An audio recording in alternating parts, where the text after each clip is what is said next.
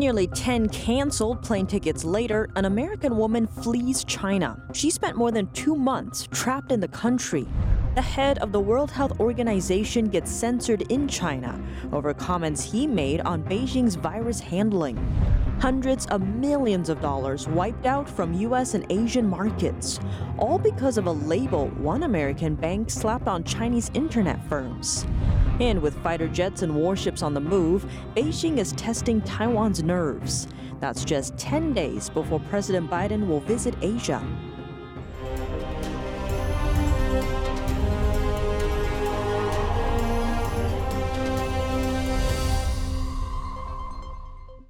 Welcome to China in Focus. I'm Tiffany Meyer. After more than 2 months in limbo, one American finally waves goodbye to China's COVID-19 lockdown. She made it back home after her flight out of China got canceled about a dozen times. She expressed concerns that she'd be trapped forever in China.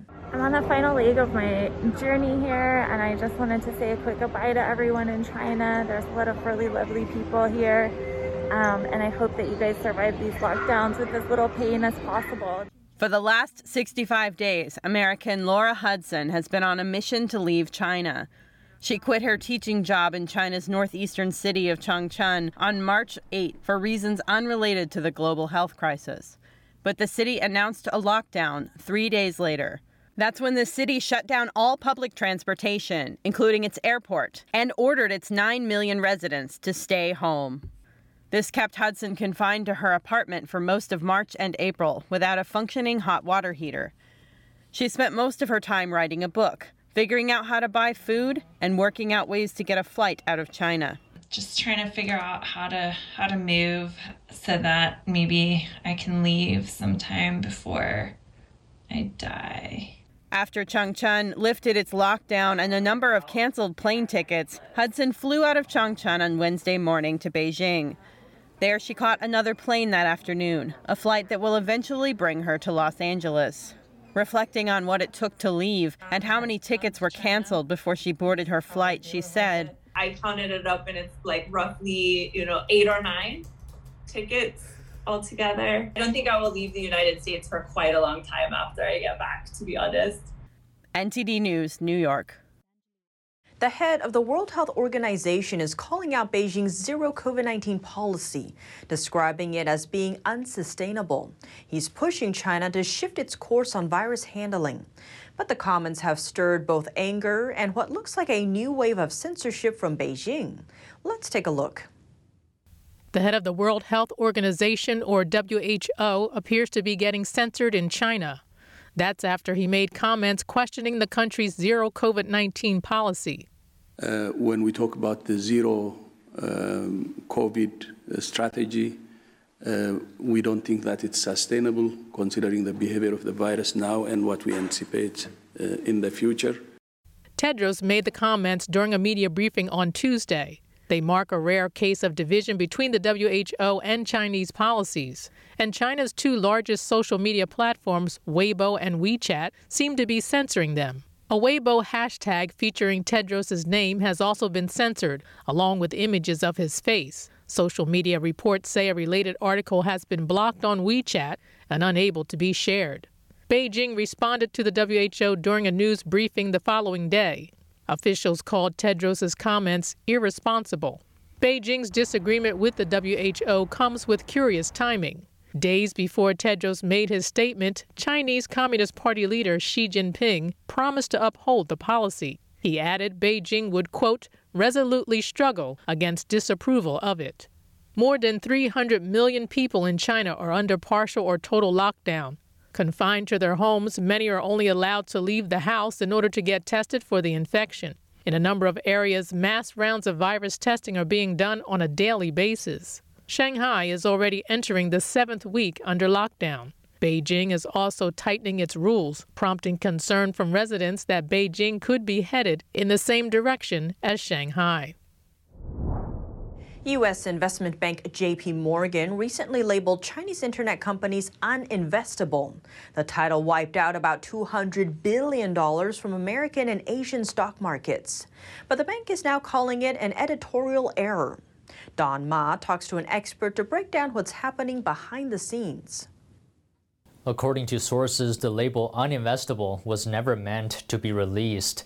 JP Morgan's editorial staff wanted the word uninvestable to be removed from the reports and be replaced with unattractive. But due to an error or oversight, the word uninvestable still slipped into some reports. Analyst Christopher Balding, founder of research company New Kite Data Labs, says JP Morgan has a conflict of interest. On one hand, the investment bank doesn't want to upset Chinese companies or authorities, and on the other hand, it also has the responsibility to investors to be clear on the risks of investing in Chinese companies. JP Morgan faces an enormous conflict of interest. If you criticize China, the economic outlook or the accounting standards or whatever, there's a very good probability that you could be cut off from all Chinese business. The label that Chinese internet companies are uninvestable was determined by independent analysts at JP Morgan.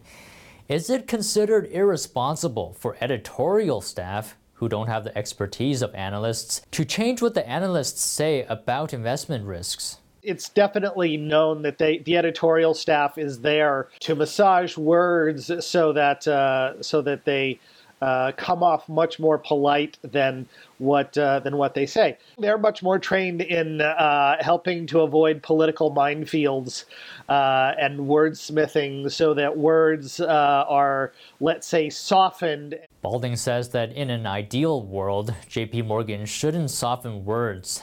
However, he also says that professional investors already know this fact and won't be misled. Investors know that a buy is not really a buy, a hold is more of a sell, and a sell means, get out of this company as fast as possible. Professional investors, for the most part, know that those words might be softened.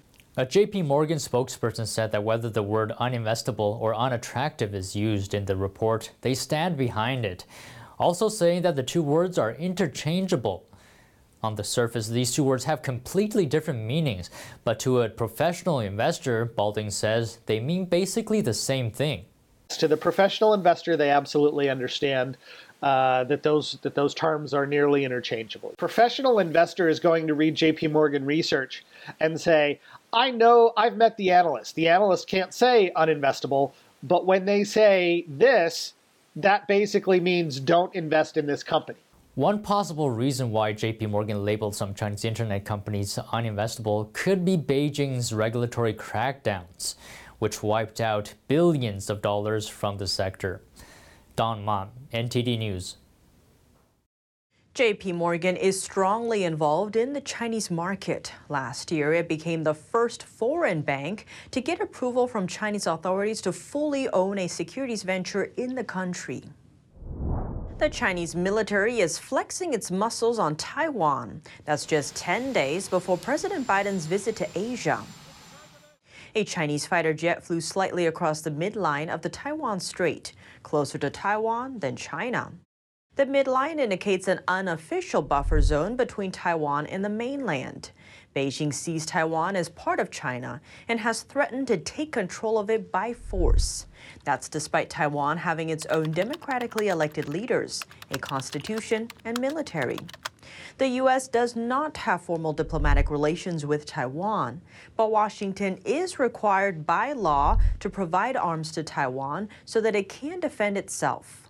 China has told the U.S. that Taiwan is the most sensitive issue in its relationship with Washington.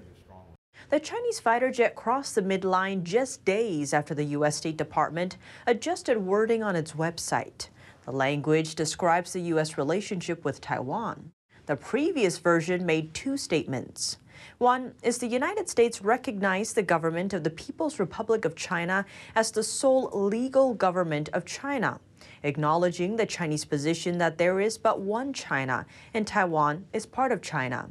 The other states that the United States does not support Taiwan independence. Both statements were removed in the updated version, though the State Department said there is no change to the One China policy. Back to the Taiwan Strait, Beijing is not only hitting Taiwan's nerves. Japan's defense minister says 8 Chinese warships crossed the Miyako Strait and then entered the Pacific Ocean. The Miyako Strait is a sensitive location. It's not far from Taiwan and is situated between 2 of Japan's islands. Also near this area, Japan says Chinese fighter jets took off and flew back to an aircraft carrier over 100 times, a steep increase from past exercises. The U.S. is also paying close attention. The same day the Chinese fighter jet crossed the midline, an American warship also sailed through the Taiwan Strait. President Biden will visit South Korea and Japan later this month. It's his first trip to Asia since becoming president. Renewing his pledge to fight inflation, President Biden on Tuesday sharpened his midterm message. In it, he said he believes one of the factors causing U.S. inflation is tied to China. Let's look at his remarks. I want every American to know that I'm taking inflation very seriously. President Biden is renewing his pledge to fight inflation. This as gas prices hit a fresh all-time high of $4.37 a gallon, according to a Tuesday report by AAA. And the president is blaming 2 things. There's a once-in-a-century pandemic. A second cause, Mr. Putin's war in Ukraine. Meanwhile, as part of his plan to ease inflation, Biden says he's weighing cuts to tariffs on China. Will you drop former President Trump's China tariffs? We're discussing that right now. Beijing is accusing the Group of 7 of interfering in China's internal affairs. The reaction comes after an expression of concern by the 7 nations over the selection process for Hong Kong's new chief executive. The Group of 7, also known as G7, is an international forum that includes some of the globe's richest economies. The G7 said on Monday that the selection process for a new chief executive in Hong Kong underscores wider worries about fundamental freedoms in the former British colony. China responded Tuesday, describing the remarks as an attempt to, quote, maliciously smear the selection of a new chief executive, and said G7 members had colluded with each other to do it. John Lee was endorsed for Hong Kong's top job on Sunday by a committee stacked with pro-Beijing officials. Lee was the sole candidate and received over 99% of the committee's vote. The rest of Hong Kong's 7.4 million people had little say in choosing their leader, despite China's promises to grant Hong Kong democracy. Coming up, the Biden administration considers the Chinese Communist regime the biggest threat to the West. But is the U.S. ready for a possible fight? The former defense secretary reveals his perspective. More on that after the break, here on China in Focus.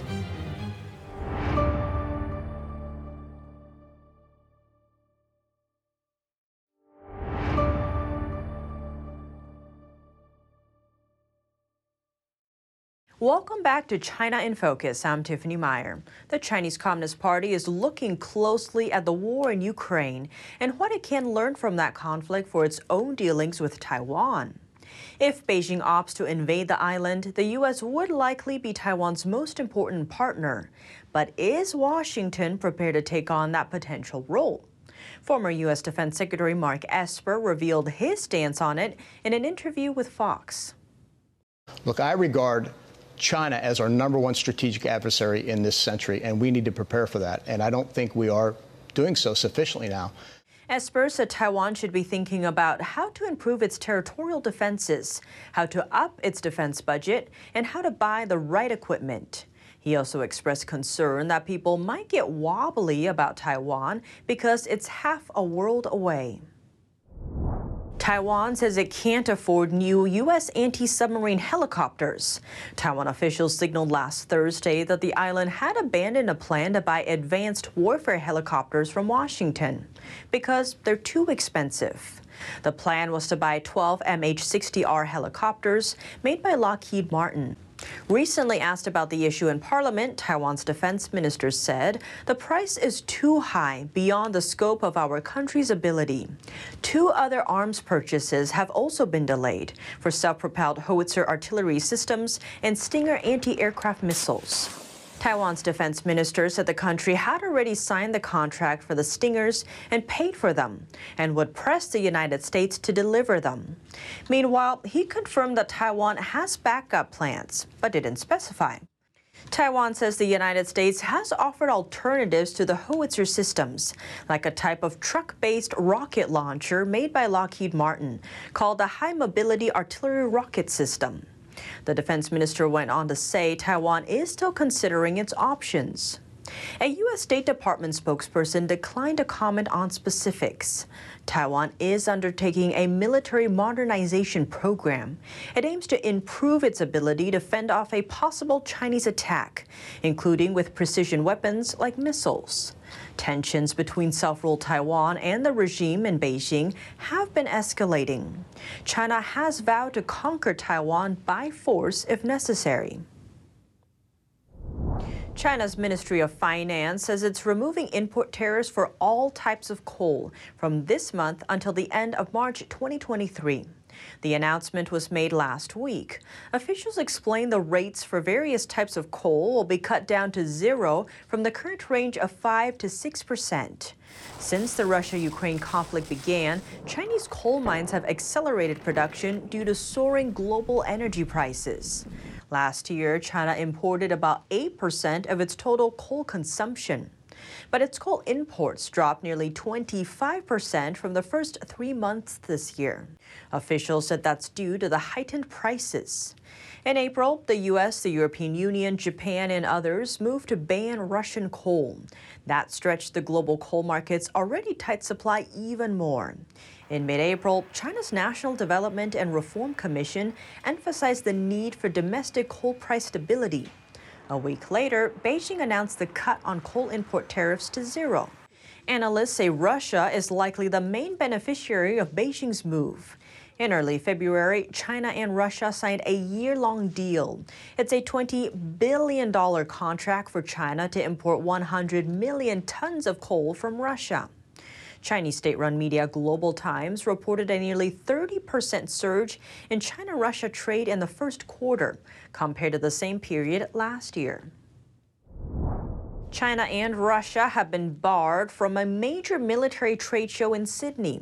It's known as the Indo-Pacific 2022 International Maritime Exposition. The event is attended by naval chiefs from 40 countries. China was invited to the conference in the past, but not this year. The Royal Australian Navy cited deteriorating relations as the reason for withholding Beijing's invitation. Russia was also not invited in response to the war in Ukraine. The exhibition is running from Tuesday to Thursday in Sydney's Darling Harbour. It will feature the latest technology and products from around 700 exhibitors, including undersea warfare and drones. The conference will also address the Beijing Solomon Islands Security Pact. That agreement could open the door for China to station naval forces in the South Pacific. Although the Solomon Islands denies those claims, a recent leak revealed that Chinese authorities are encouraging the country to build ports, shipbuilding facilities, and boost clean energy development. A German media outlet says a COVID-19 expert is on Beijing's payroll and that the expert wrote key parts of a pandemic strategy document for the German government. Here's more. The paper entitled How We Get COVID-19 Under Control was written for the then Interior Minister in March 2020 and significantly influenced the COVID measures in Germany. It advocated for massive government intervention, including quarantine camps for infected people and psychological operations to instill fear in children. One of its authors, Otto Kobel, is a linguist at a university in Switzerland. He's an avowed fan of dictator Mao and was a language teacher in China. Kobel told the paper Die Welt he still believes that zero COVID is a good strategy for China and that he gets paid by the Chinese regime to help with what he called their communication problems. The German government official who hired Kobel said he didn't know about the connection. To end today's episode, we turn to the UK. A cross-party committee of lawmakers have issued a warning that British parliamentary groups are at risk of influence by hostile foreign actors. That's after one woman who was instrumental in setting up a parliamentary group was found to be a Chinese spy. Here's Jane Worrell with NTD's UK News with more. The Standards Committee recently called for reforms to parliamentary groups, saying they were at risk of improper lobbying by foreign actors. It followed revelations that a woman instrumental in setting up one of the now disbanded groups, called Chinese in Britain, was found to be a Chinese Communist Party agent. The Labour MP Barry Gardiner, former chair of the group, received more than £400,000 in donations from the woman, Christine Lee, as well as an all-expenses-paid trip to China. Standards Committee Chairman Chris Bryant said, "Parliament always has and always will be a target for hostile foreign states, but with better regulation and transparency around these informal groups, we can ensure they continue to make a positive contribution to our democracy." He said the evidence the committee has gathered is chilling and points towards an urgent need for the House to take action. Research fellow Jack Bianchi has written about so-called friendship groups in Europe, which have been used as a front to advance Beijing's foreign policies. He says there's growing awareness of CCP influence in overseas politics. Elsewhere in Europe might not be familiar with the case of Christine Lee, even though that case has garnered a lot of attention within the UK. But other countries have had other instances of improper Chinese Communist Party influence as well. And so I think in general, consensus is growing about the need, especially in Western countries, the need to kind of regulate and track how foreign governments in general are trying to influence domestic politics and how specifically the Chinese Communist Party might be trying to do that. MPs from the Standards Committee say that these informal parliamentary groups, which are called APPGs, need to be more transparent and there needs to be less of them. There are currently 744. The committee is now consulting on its proposals until mid-June before coming up with a final list of recommendations. Jane Warrell, NTD News, London. That's all for today's China in Focus. I'm Tiffany Meyer. If you have any feedback on the show or have something you'd like to see us cover, send us an email at chinainfocus@ntd.com. We'd love to hear from you. Thanks for watching and see you tomorrow. Presenting the heritage of traditional Chinese martial arts, promoting martial ethics and reviving the true tradition. The 2022 NTD International Traditional Chinese Martial Arts Competition preliminaries will be held in New York and Taiwan. On August 28th, the finals will be broadcast live online worldwide. Registration hotline 188-477-9228. For more information, please visit martialarts.ntdtv.com.